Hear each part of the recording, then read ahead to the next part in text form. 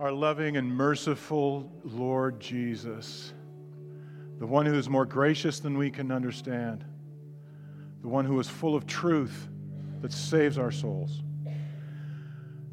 We acknowledge today that your name is so beautiful, it's powerful over everything. It's powerful over guilt. It's powerful over cultures. It's powerful over shifts in legalities. It's powerful over all beings on this earth. And so, Lord Jesus, we pray that you'd keep us in that. We've heard from your word that your beautiful name can heal all wounds. And may today be the day that our wounds are healed and lifted up to you. And may this be the day when we overcome, not because of what the teacher says, but because of the truth of your word. And may you make that the point today, even as we have to go through and consider some difficult things in our world today, because you've told us to engage our world with your good news and the hope of things that are not seen. We love you, Jesus. Thank you for being here. It's in your name we pray. Amen. You may be seated. I am so glad to see you here today. And we have a conversation to have today that's a serious subject. This is the PG-13 one, at least one of the PG-13 ones, parents. If you're here, we're going to have some graphic things, but not on the screen, but just some things to talk about later on in the message. And, if there's anybody I'd want to have a conversation with, it's you all. I like you. Regardless of where we're coming at things here, I am so glad that you're here. And I hope you can hear the whole conversation. In fact, we're talking about the sanctity of human life and what does the Bible have to say about it and what is the biblical worldview and that sort of thing.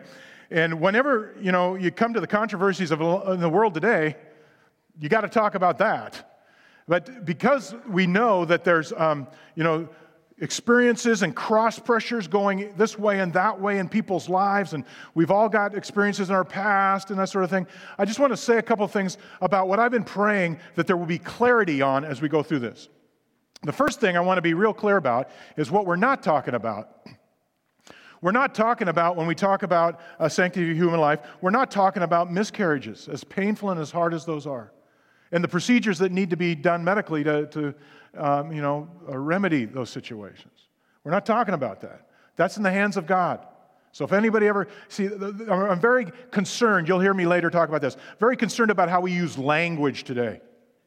And you may have heard that language used of something that's touched your life or family, it's touched our life or family. It's also, we're not talking about suicide today. Because, as painful and horrible as that is, and it's touched many of us, it's touched us in an extended family way on one side of our family. As painful and horrible as that is, that's not your fault. And secondly, that's not what we're talking about when we talk about assisted suicide. In fact, I'm not even going to talk about it in those terms because I don't think that's the right term. I think it's assisted euthanasia. That's a different thing. And we're not talking about end-of-life care. When all the, extremities have been done and everything's been worked on and someone chooses not to have a treatment or something like that, that's not what we're talking about, because here's the problem. Our medical abilities have outlived our biology and our spirituality. I mean, today we are technological giants but moral pygmies, okay? And so that's the problem. And as we go to this, I just want to be real clear that any women in the room and any men that are in the room that have been touched by these matters or these issues or have even events in your own life or have advised people or friends in their own life, we're all on the same footing here because we're not talking about the past. We're not trying to dig that up. That's what Christ is here to forgive, okay? And Christ is here to heal if we have something that we just can't get rid of. We're all in the same boat here. And I hope we can listen with those kinds of ears and eyes. And I know there's some people in some of these matters we're going to talk about who might say, well, you're a man, so you can't really talk about it, and you have no real right to say about it, but here's what I would say to that. Today, what we're trying to do is demolish strongholds, as Paul said. We're trying to tear that down. We're not trying to tear people down. We're trying to tear down strongholds of ideas that are inflicting people and imprisoning people, and that is my business. So that's why we're going to do that, okay? So having said all that, and I'll try to make that clear as we go on, we want to be about mercy and grace here. Let me just start it off this way, because this is going to help us for the next 3 weeks of subjects, 3 more weeks of controversy. Thank you for showing up today, by the way. And I was listening to a podcast that Sharon told me about by Sam Alberry, he's a great teacher. We're not talking about him this week. We'll talk about him in 2 weeks. But he mentioned in a podcast on the Gospel Coalition, if you know what that app is, he mentioned in this podcast that there's a book out that I hadn't heard about, which, my ears perk up. And it's a book on the sociology of morality. In other words, how people get their morality, where we judge, how do we make our moral decisions, where do our decisions come from? And it's not a Christian book in that way. It's actually from a sociologist who works at a business school in New York named Jonathan Haidt. And the name of the book is The Righteous Mind. But in The Righteous Mind, Haidt articulates in a very clear way certain what he calls taste buds, or certain intuitions that people have from which we draw our morality. I mean, when you have a moral decision to make, nobody goes back to the documents, really. I mean, unless you've already know the documents, like the document of the Scripture, nobody goes back to the doctrine, nobody goes back to, what did my mom and dad say? Everybody just kind of goes into what they feel is true, and what has shaped your feelings and your emotions and your intuition sort of dictates it, right? And within those intuitions, there are 6 intuitions or 6 taste buds that have shifted and changed today in terms of people's morality. Let me tell you what the 6 taste buds are first that people have always had. The first one is care, as in care versus harm to somebody. Is this care or is this harm? Fairness, loyalty, authority, sanctity, as in the nature of meaning purity. That's a moral decision. Or liberty, or freedom. That's a moral decision. Do we get freedom? But what Haidt is pointing out is that things have shifted, and these are my words now, what I'm going to now, not his words, but I'm trying to articulate what he says.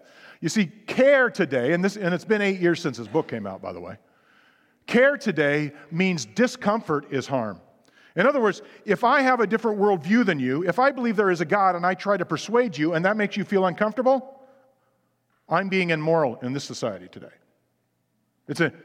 I made you feel bad. Because remember, feelings, intuition, I made you feel bad, so I must be immoral, okay? That's what that means. Fairness today has moved over into the area of absolute personal autonomy. The only thing that is fair in our culture today, and this stuff is particularly a part of university and college campuses, right? But fairness today means that I have to give absolute autonomy to you over your decisions, over your whole life, and support it and so forth, even if it's in direct contradiction or direct violence to what my absolute decisions are, right? My autonomous decisions.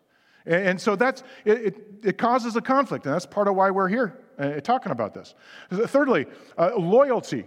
Identity must be served. So loyalty has become an idea of identity. You need to be loyal to me as a person, as a human being. Whatever I say my identity is, you have to serve it. You have to accept it. You have to support it, regardless of what God says about it or anybody else. That's the deal. Fourthly, authority has moved over into the realm of choice, and this is what we're going to talk about today. Choice is individual. It's autonomous. It's personal. And so therefore, the only person that can make choices for me, and you is you. Of course, what if those choices clash? We'll get to that a little later. But sanctity, or purity, has moved over into a very interesting realm. It's ideological purity. It's not actually moved over, it's moved down into ideology or political purity. Let me give you an example of what that means. Sanctity, being purity, used to mean, being a pure person, living a pure life and moral life.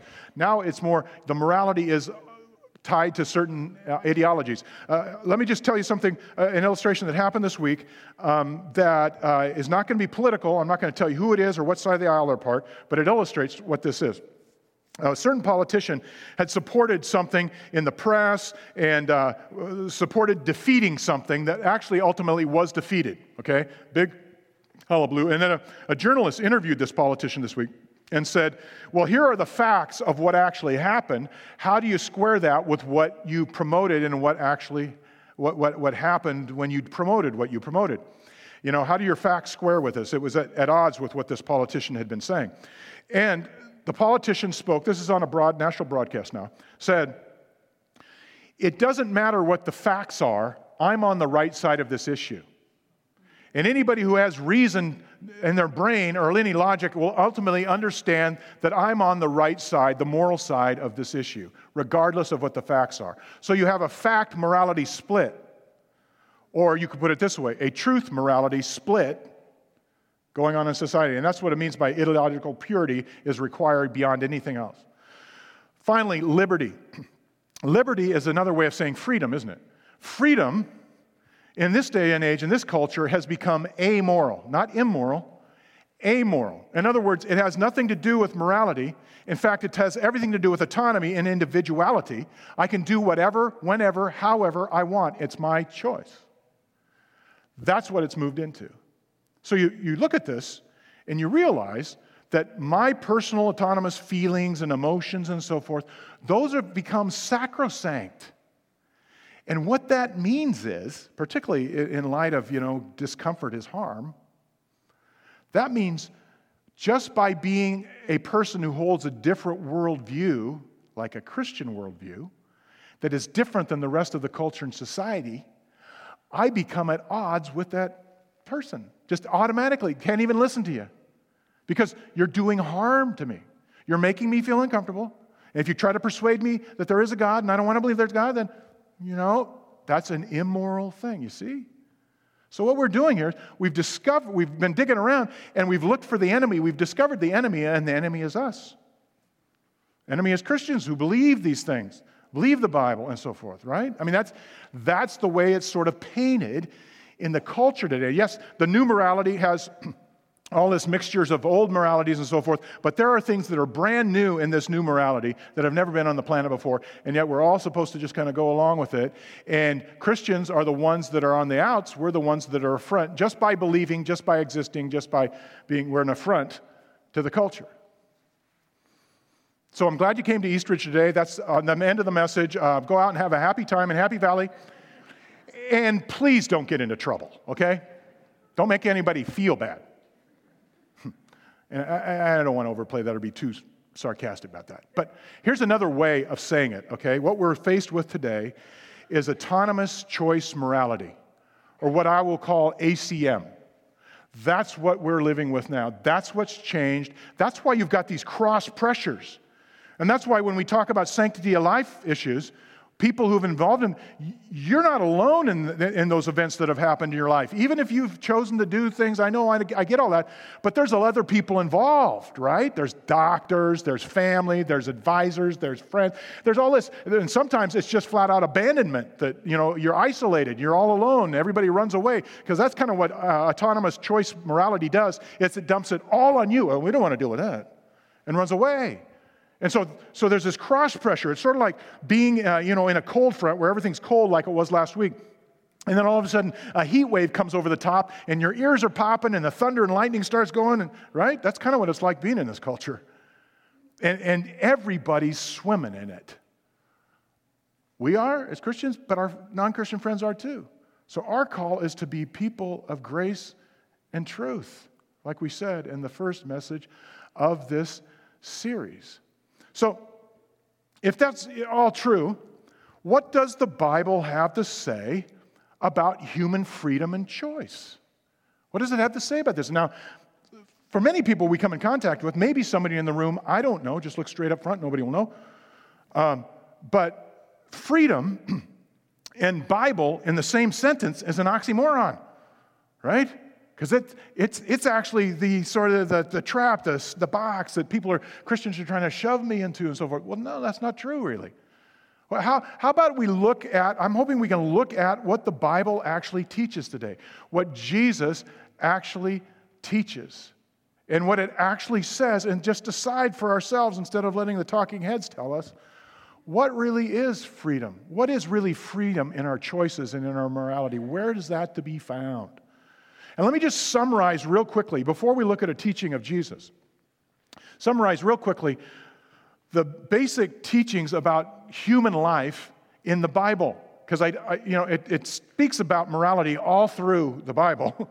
So we'd have to go through Genesis to the maps today in order to get that all covered, and I'm pretty sure you don't have that kind of time. So let me just summarize quickly a few things that I think most of us would agree with if we read our Bible at all, and if you haven't, read your Bible. Here we go. It's a human life, not just something like it. In other words, this is what we talked about last week, the split between the soul and the biology.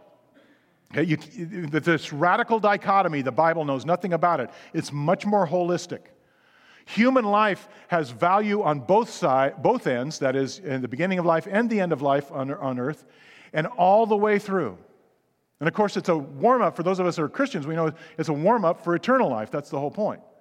And so all that leads to the question of this: who's got the authority over life and the body? Who gets to make the choices about when it ends, and so forth and so on? And who starts it? How does that all fit together? Well, like I just said, what's interesting is Jesus lived in a time when he walked the earth that was not a very congenial culture to life. I mean, the Romans were killing people in horrible ways for all kinds of things, this thing called the cross. So human life wasn't respected nearly what God means for it to be respected then either. But Jesus, interestingly enough, had a lot to say about human life, and he had a lot to say about the ACM, the autonomous choice morality. They don't call it that, but basically he talks a lot about our choices in life. So look with me at Mark chapter 8, beginning at verse 34. We're going to look about 4 or 5 verses. And this is a story that shows up in the 3 synoptic Gospels, Matthew, Mark, Luke, and John. It shows up in other ways, but not this story, in the book of John, in the Gospels. This is a very key piece of Jesus' teaching. Look what he says. Verse 34, "Then he called the crowd to him along with his disciples and said, 'Whoever wants to be my disciple must deny themselves and take up their cross and follow him. For whoever wants to save their life will lose it, but whoever loses their life for me and for the gospel will save it. What good is it for someone to gain the whole world, yet forfeit their soul? Or what can anyone give in exchange for their soul?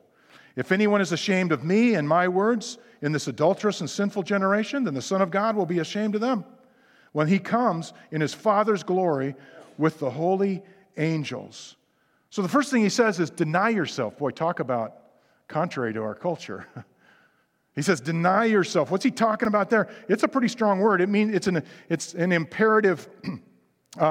It's an aorist imperative in the Greek language, which means nothing to you, but you can impress your friends that you know that. This is basically heresy in 2019 to the cultural norm, because it means that you withhold from yourself, you deny some of your gratification, some of your wishes, your desires, your hopes for something better.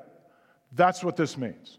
You don't just, make all your choices on your own, but you've got something higher than the autonomous choice morality that you're working off of. And Jesus says, I want you to deny yourself things. And what he's saying here is hold back from those gratifications and so forth. You see, he's saying, sin has changed the goal of life. When the serpent came into the Garden of Eden and sin entered the world, what happened is there was this massive shift that the goal of life is what I want. It's my selfish choices. It's my selfish ideas. And so therefore, that's what, humankind ever since has been about, because that was the lie that Satan told. That God just doesn't want you to know all this stuff over there. That's what he said to Eve.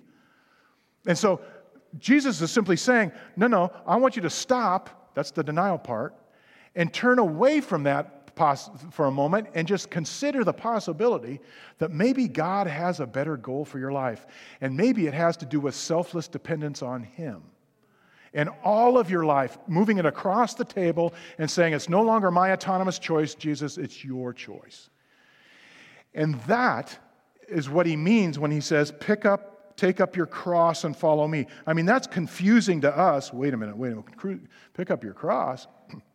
You think it was confusing to us, confusing to them, because they'd seen people crucified. They'd smelled it. They knew it was the worst way to die. In fact, Peter, just a few verses before, up in verses 32 and 33, Jesus says, I'm going to go to the cross. Peter pulls him aside and said, hey, no, don't tell these guys you're going to die. No, come on, you're not going to. And Jesus turns to him and says, get behind me, Satan. What must have that been like? That's not funny. I mean, it's like, wow. Was he calling Peter Satan? Well, not exactly. He was calling what Peter was involved in, that Satan was using him in his life. That Jesus was saying, look, I've already been through the temptations with Satan. I don't need you tempting me on this one. And so when he says, take up your cross, he's talking about crucifying my old sinful nature, that it says my wants, my gratifications, my desires, myself, whatever I choose. That's the basis of all morality, the autonomous choice morality, or the ACM. And so basically what Jesus is saying about our choices is, he's saying, hey, I want you to slide it across the table, and real freedom is over here. He's saying something that just doesn't connect until we pause and let the Holy Spirit kind of open up our minds and hearts to tell us what it is, because it's because of the culture and the morality that we're swimming in today. He says, life of freedom, you get that by giving up your life. He's saying, a life full of hopeful choices by giving up your lonely, autonomous choices. That you're not all alone. That you're not it's all your life and wrapped up in a very small package, and that's it. In fact, that's what he means when he goes to verse 35, and he says, if somebody wants to save their life, they're going to lose it. But if you lose your life for my sake in the gospel, then you'll gain it. And the word here for life, he's doing a little play on words. It's the word pasuke, which we get the Greek word psychology from. And it means, the study of the self. The word could better be translated self.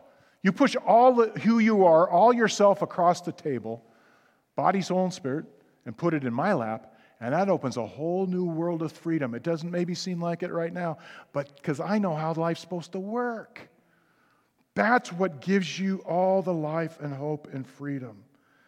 And so we begin to see what he's talking about when we realize in verses 36 and 37, he says, what good is it to save your life and get everything you want in life, but you lose your soul? What if you gain the whole world? And think about another time Jesus would have said this. Remember in Luke 4 and Matthew 4 when he's out in the desert being tempted by the devil? And the devil says to him, if you'll just bow down and worship me, I'll give you the whole world. And Jesus basically says, that's not my choice. That's God's choice. It's his world, not yours, buddy. And so Jesus is asking us to do something that he has already done. He knows what that choice is like, that ultimate choice of shoving all that I am across the table. And if he knows that, he also knows the truth of this freedom that he's saying that God is offering to you and to me. And here's what he's telling us so far. You will no longer be anonymous. God knows your name.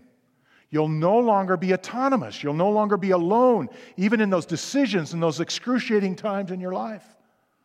You'll no longer be relying on yourself and only yourself. You will have a God who understands everything and who created you to rely on. And finally, a Jesus follower then, with those options, submits their choice to him. So it's not autonomous choice anymore.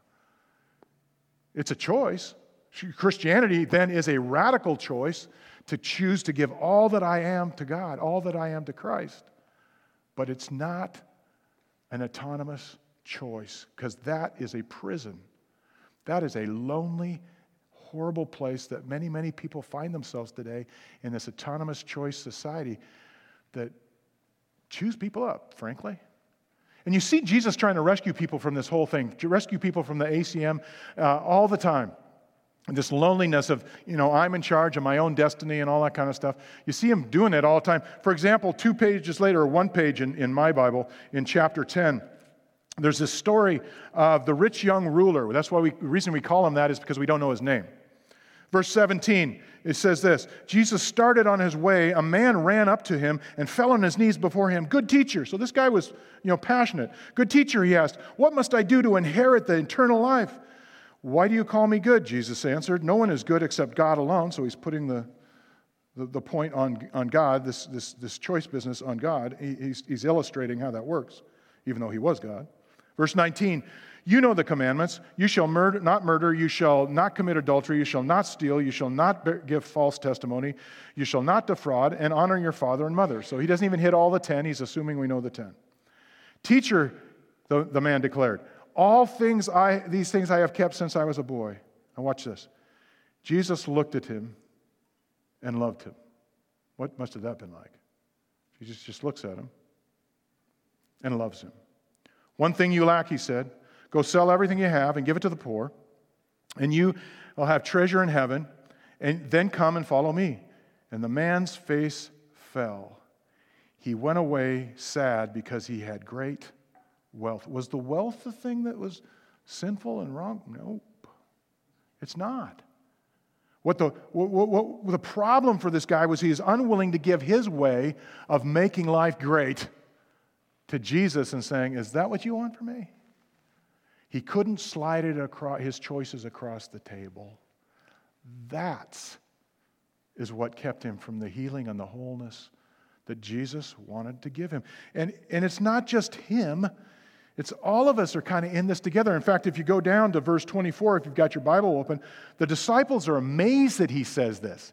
Because they're saying, well, who in the world can be saved then? What in the world?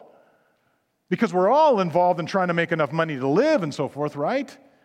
How in the world can that be? And Jesus said, no, it's only through my grace and truth that you can be made whole again.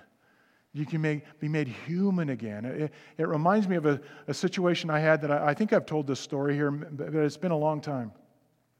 So a woman that came into my office, since we're talking sanctity of life, a woman came in my office, a Christian woman, who began to tell me her story before she was a Christian. It was like, 10 years or so before. And that's not really significant at this point in terms of where it happened. But she began to tell the story of how she had had an abortion and how she just couldn't shake the guilt. She began to cry and weep. And as she was weeping, she kept saying this phrase. She said, I've never done anything so horrible in all my life. Before or since, I've never done something so horrible. And when she said that, a thought came into my mind of something I'd heard from another woman who's an evangelist named Becky Pippert, something that she had said a couple of decades before when I heard her speak one time. And and if you've been around here, you know me, like if it's up here, it's coming out here. So what Becky Pippert said, I tried to chase it out of my mind. No, I'm not going to say it. I'm not going to say it. And it kept coming back because she kept saying, I've never done anything so horrible in my life. And I go, okay, Lord, you know me, you made me. If it's here, it's coming out here. So if this isn't right, just shut me up right now. And I said it. When she said it the next time, she said, I've never done anything so horrible in my life. I said, yes, you have. And she, jolted and looked at me. I said, what? I said, yeah, you have, and so have I. And she said, that's not funny. I said, I'm not being funny at all. I said, your sins and my sins, I've nailed Jesus to the cross. I've killed the Son of God. That seems worse, doesn't it? So, yeah, I've done more horrible things than that. And if God can forgive you and me for that, and forgive you and me through that, don't you think He can forgive you for the past things that have happened in your life? And don't you think He can forgive you for the choices you've made? And don't you think that He can actually take care of that one that you've now decided was a one? And she said, is that what the Bible says? I said, it doesn't say it exactly, but I think that's exactly what the Bible says. It doesn't say it specifically. And the point of all that is, nobody in this world, in this day, in this age that is, that we've all experienced the sin of this world, nobody is separate or above anybody else. And we're all swimming in it. And so if we're to live for Jesus in this world, we need a little extra help today, a little extra understanding of what's going on. So I want to just kind of swerve into some things because there's some secrets out there that nobody's telling you. Some of these I hadn't even heard of until this week when I started digging into it. And I'm looking forward to this message being over so I can quit swimming in it. Okay? Just personal problem. But I want to start off to kind of illustrate this with a story, a short story by a man named Philip Dick. Philip Dick was a science fiction writer. He died in 1982. He's written some of the famous blockbuster movie stories that we've watched, like Blade Runner, right? Starring Harrison and then Ryan. He wrote Total Recall, starring Arnold. He wrote Minority Report, starring Tom. He wrote Paycheck, starring Ben, and that was much anything. He wrote The Adjustment Bureau with Matt Damon and Emily Blunt. You know, Mary Poppins, the new Mary Poppins. Yeah. He wrote all those stories. So he was a prolific writer, and he's got some really good stories. But when Roe versus Wade came down in 1973, and I have no idea if he's a Christian, I don't think he was, but he was very disturbed by something that the Supreme Court said. What they did is what we talked about last week. They disengaged the definition of a human life from the biology. And when you disengage a person from the biology, then the line floats anywhere you want it. Whoever's got the power gets to choose where the line is of when a human person becomes a person. If it's not conception, where is it? And they just basically left it wide open. And this deeply disturbed Philip Dick. So he wrote another science fiction short story called The Pre-Persons. And boy, did he take flack for that.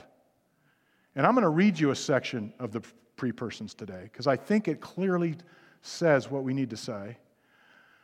And I may take flack for it. I don't know. And I'm committing a no-no here. I know I'm committing a no. When you're public speaking, don't ever read people long passages of text because it's boring and it'll put them to sleep.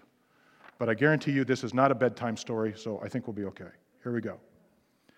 Past the grove of cypress trees, Walter, he had been playing King of the Mountain, saw the white truck, and he knew it for what it was. The thought, that's the abortion truck, come to take some kid in for a postpartum down at the abortion place. And he thought, maybe my folks called it for me. And he ran and hid in the blackberries, feeling the scratches and the thorns, but thinking, it's better than having the air sucked out of your lungs. That's how they do it. They have a big room for it, for the kids nobody wants. Burrowing deeper into the blackberries, he listened to hear if the truck stopped. He heard its motor, and it didn't stop. It moved on, and so here's what happens. He made his difficult exit from the berry brambles, shaking and in many places scratched, and moved step by step in the direction of his house. And as he trudged, he began to cry, mostly from the pain of the scratches, but also from fear and relief. "Oh, good Lord," his mother exclaimed, seeing him. "What in the name of God," apparently she liked to use God's name in vain, "have you been doing?" He said stammeringly, "I saw the abortion truck." "And you thought it was for you?" Mutely he nodded. "Listen, Walter," Cynthia Best said, kneeling down and taking hold of his trembling hands. "I promise, your dad and I both promise, you'll never be sent to the county facility. Anyhow, you're too old. They only take children up to 12. But Jeff Vogel, his parents got him in just before the new law went into effect. They couldn't take him now, legally. They couldn't take you now. Look, you have a soul. The law says a 12-year-old boy has a soul. So he can't go into the county facility. See? You're safe. Whenever you see the truck, it's for someone else, not you. Never for you. Is that clear? It's come for another younger child who doesn't have a soul yet. It's a pre-person. Staring down, not meeting his mother's gaze, he said, "I don't feel like I got a soul. I feel like I always did." Now, I read that not to be overly dramatic, although maybe it is. But that is no longer pure science fiction. And what I need to tell you now, because it's kind of, media complicit and all that kind of stuff kind of scooted over, there are things with regard to human life and the sanctity of human life that are happening in our world and in our country that aren't that far off from this. Remember last week, Francis Schaeffer, the unthinkable becomes thinkable? Every generation it kind of gets pushed further, especially when the law has become arbitrary as to where that line is that a person becomes a person. It shifts and it shifts and it shifts. That's what's been happening. And nobody's been talking about that's been happening. Although there have been elites and people with the power who think they get to decide where that line is now, since we've unhooked ourselves from all of our old moralities. People like Francis Crick, who was the co-discoverer of the DNA, a brilliant scientist.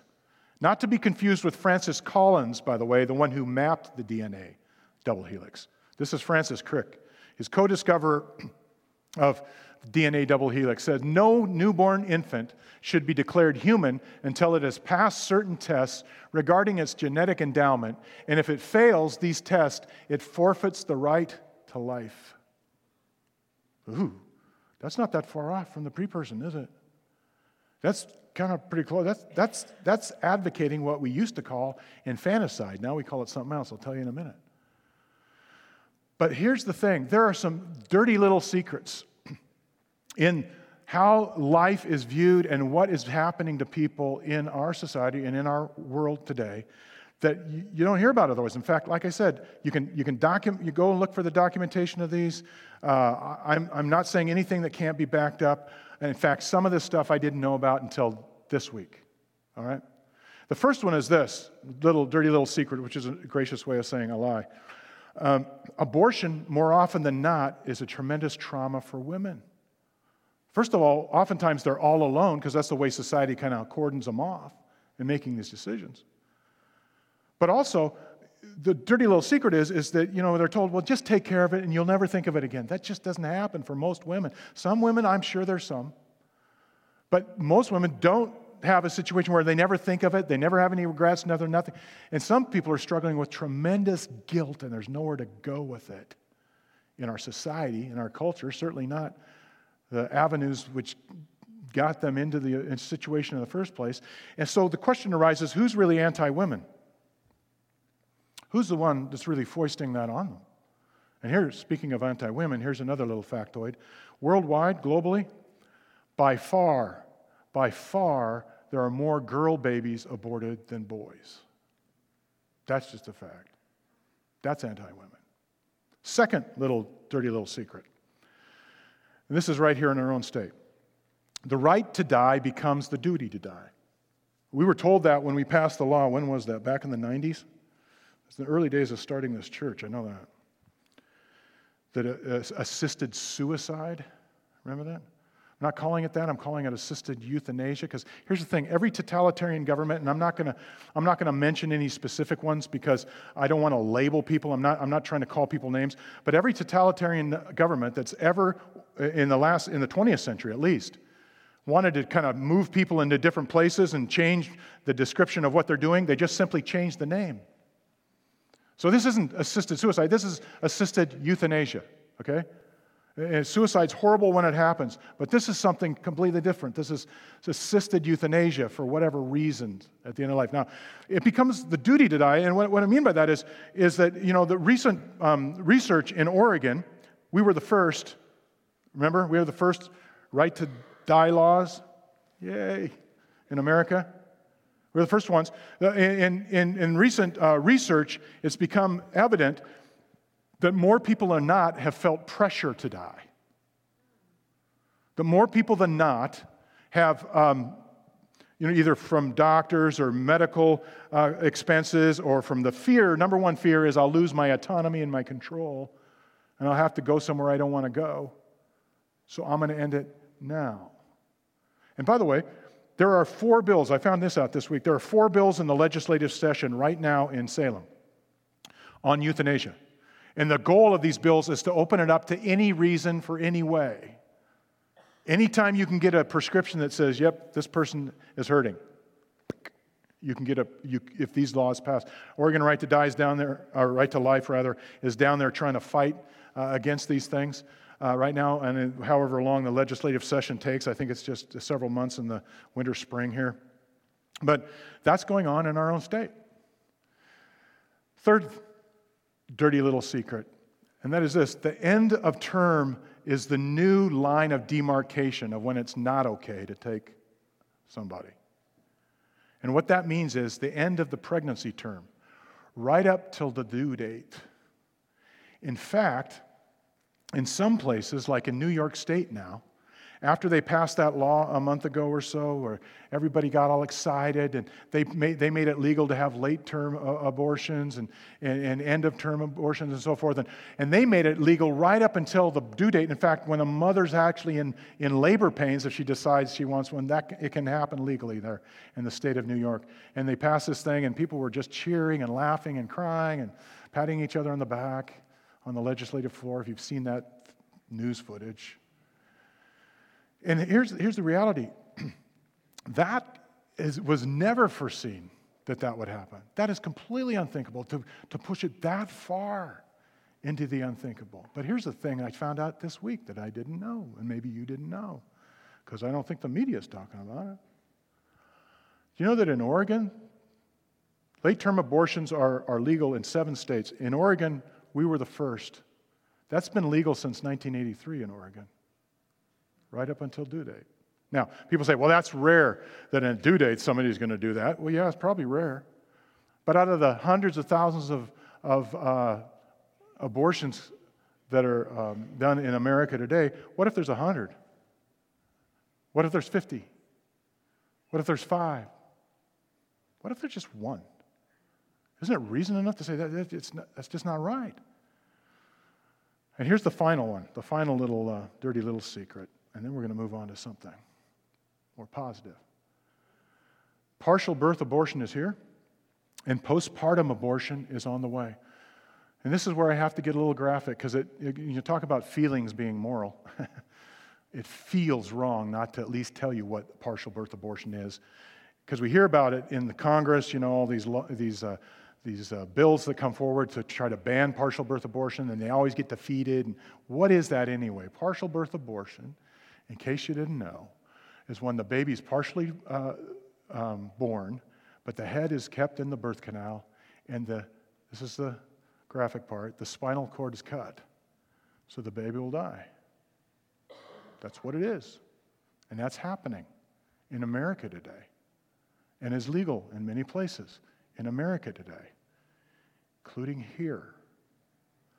Postpartum abortions is a euphemism. It's not really abortion. It's another one of these relabelings so that we can do what we want. It's what used to be called infanticide. After a child is born, postpartum, to either actively kill it or let it die. And you say, well, that can't be. That's not happening. Well, remember, have you heard about a guy recently in the news named Ralph Northam? Ralph is the governor of Virginia. And he actually has a pediatrics background. He was trained in pediatric science, a doctor. And before he got into all kinds of racial problems because of racism that he has exuded in the past, which is horrible enough, just before that, the week before, he was supporting a bill publicly that was before the Virginia legislature that's not that different, but took a step further than the one in New York. It was defeated in Virginia, but before it was defeated, Northam got up and supported it. And the journalist had found out that this would support a child after a baby's been born, either leaving it to die or actively making sure that it died, because of the change of mind of the parents or whatever. And Northam, here's how he explained it. He says, it's all right. We would take the baby and make it comfortable and put it in a comfortable place until the mother decided whether she wanted it or not. That's infanticide. That's in part postpartum abortion. So what are we to do with all this? Well, people on one side of things and on the other side of things, I guess, would say, well, if you don't want an abortion, just don't have one. If you don't want euthanasia, then just don't do it, right? Well, the problem is that choices can be lethal. And if my choices dehumanize people, then we're all affected, right? It's not autonomous. It's impossible to have autonomous choice. Let me give you one more illustration of this with regard to euthanasia. You know, in 2015, there's a journalist in Britain called, her name is Katie Hopkins. And she wrote an op-ed, I think it was in the Times of London, but I'm not sure, saying that she had decided that, you know, we live in a country, this is England, we live in a country that can put dogs to sleep but can't put humans to sleep. And it's time that we make it easier to do so. And she said, in fact, I'm really keen on like euthanasia vans that would travel around and help people, just make it easy for them to be euthanized. In fact, here's the interesting thing. She says, maybe she had read Philip Dick's The Pre-Persons, because in that story, Philip Dick says these trucks that go around have like a jingle to them, like the ice cream trucks, to make everybody feel better. She said, we could put music with it and it could just drive into the neighborhood and make everybody feel. She said, I'm really keen on that. Or maybe she'd read the Pre-Persons, or maybe she just read the news across the channel in Holland, because the Right to Die people have been sending euthanasia vans into neighborhoods in Holland for long before that. That's actually happening in our world today. So what I say is that affects all of us. And the closer I get to that end of life, the more I realize it affects me, right? Those kind of choices affect all of us. You can't say that. So all I'm trying to say is something that I found a phrase, or a sentence rather, in Nancy Pearcey's book, Love Thy Body, that I think says exactly the heart of what I'm trying to say. It says this: when Christians argue for the truth of biblical worldview, they are seeking to protect human rights and the dignity of everyone. I'm not trying to cram anything down anybody's throat. If anybody's doing that, it's the other way around, right? Because real freedom doesn't happen. More and more people die needlessly when we don't respect what God says about the human life, created in His image. And we start floating our line of what that means when a human life begins, right? It's arbitrary. But because God is a God of justice and a God of love, who wants justice for women, wants justice for men, wants justice for the unborn, wants justice for aged people, wants justice for terminally ill people, and all of us, there's good news in the Scripture. And I want us to end with the good news, even though I'm way over time. Let's end with this good news about what God says about life, because I think some of us need some of this salved on our souls at the moment. You know, one of the most powerful statements of what it means to be a human being is in Psalm 139. And Psalm 139 is always trotted out when we talk about sanctity of life, but there's a good reason for it. Here's what it says: For you created my innermost being. You knit me together in my mother's womb. I praise you because I am fearfully and wonderfully made. Your works are wonderful, and I know that full well. My frame was not hidden from you. When I was made in the secret place, when I was woven together in the depths of the earth, your eyes saw my unformed body. All the days ordained for me were written in your book before one of them came to be. That's who we are. That's who you are. That's who I am.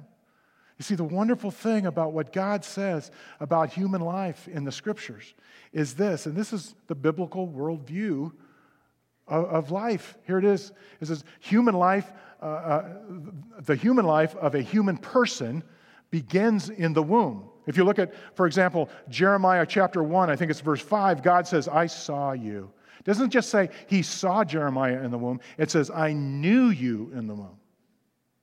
Very clearly. You can't know a blob. You can only know a person. The Bible reasons from biology, so it begins at conception. That's the line in the Bible.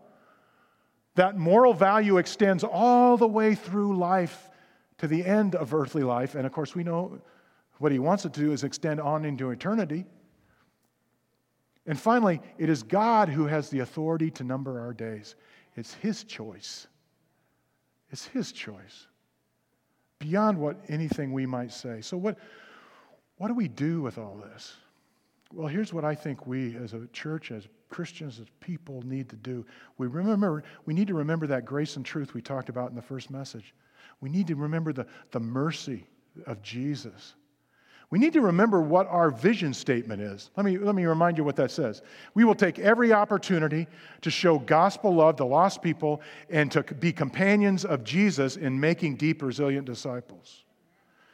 Which means our job is three things. Welcome the hurting, support those who are helping the wounded, and listen and love unconditionally to those in crises. Don't let them be alone. Regardless of people that make choices that we don't like, don't let them be alone. Love that way. And the wonder of the Scripture is that it's sort of like if you become a Christian, the moment you give your life to Christ, it's like, oh man, I'm carrying this sin. It's such a burden. The minute you do it, it's to lift it off. It's like it turns around and changes all of a sudden.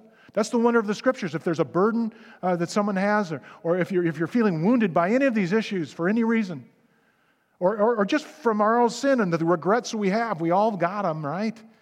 The Scripture makes it clear what God wants to do with them. For example, Peter.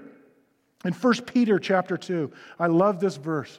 It says, He, that is Jesus, Himself bore our sins. He's quoting Isaiah now. In His body on the cross, so that we might die to sins and live for righteousness. By His wounds you have been healed.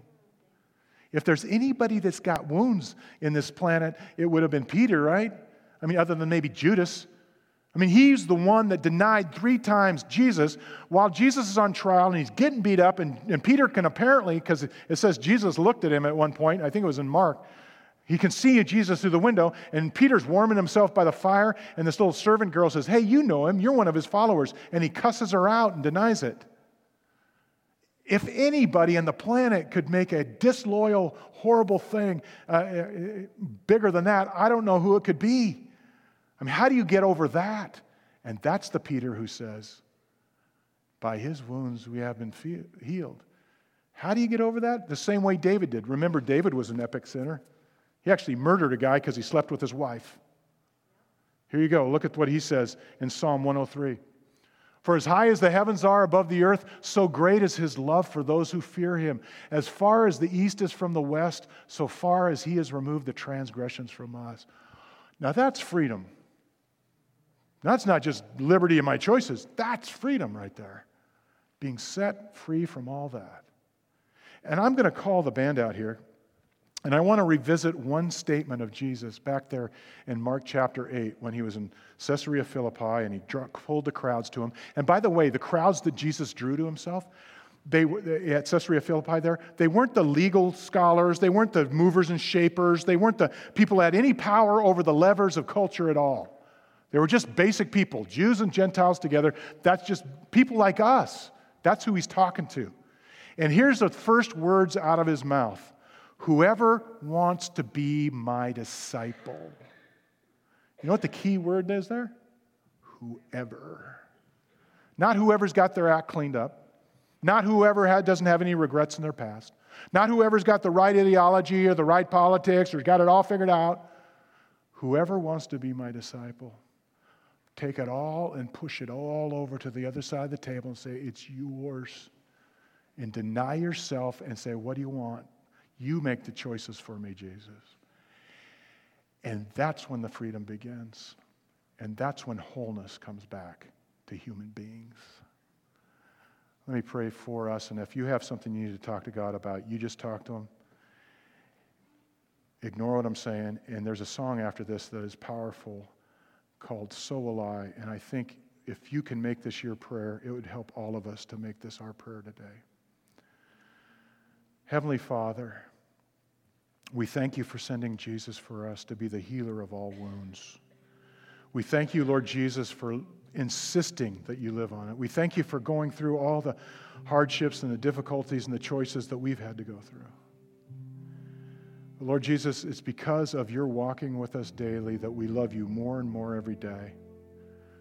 And I just pray that in this room, in this place, there would be people who maybe experienced some wounds, have some burdens, some sins that haven't been given to You. And I just pray that this would be the day that there would be healing of all those sorts, because only you know what it is we need. And only you know how we need to be transformed and changed by you. Thank you for loving us that much and never leaving us behind. And as we already sang, you don't leave the one. You come after the one, even if the one is me. We thank you for that, Lord Jesus. We love you, and that's why we pray in your name all the time. Amen.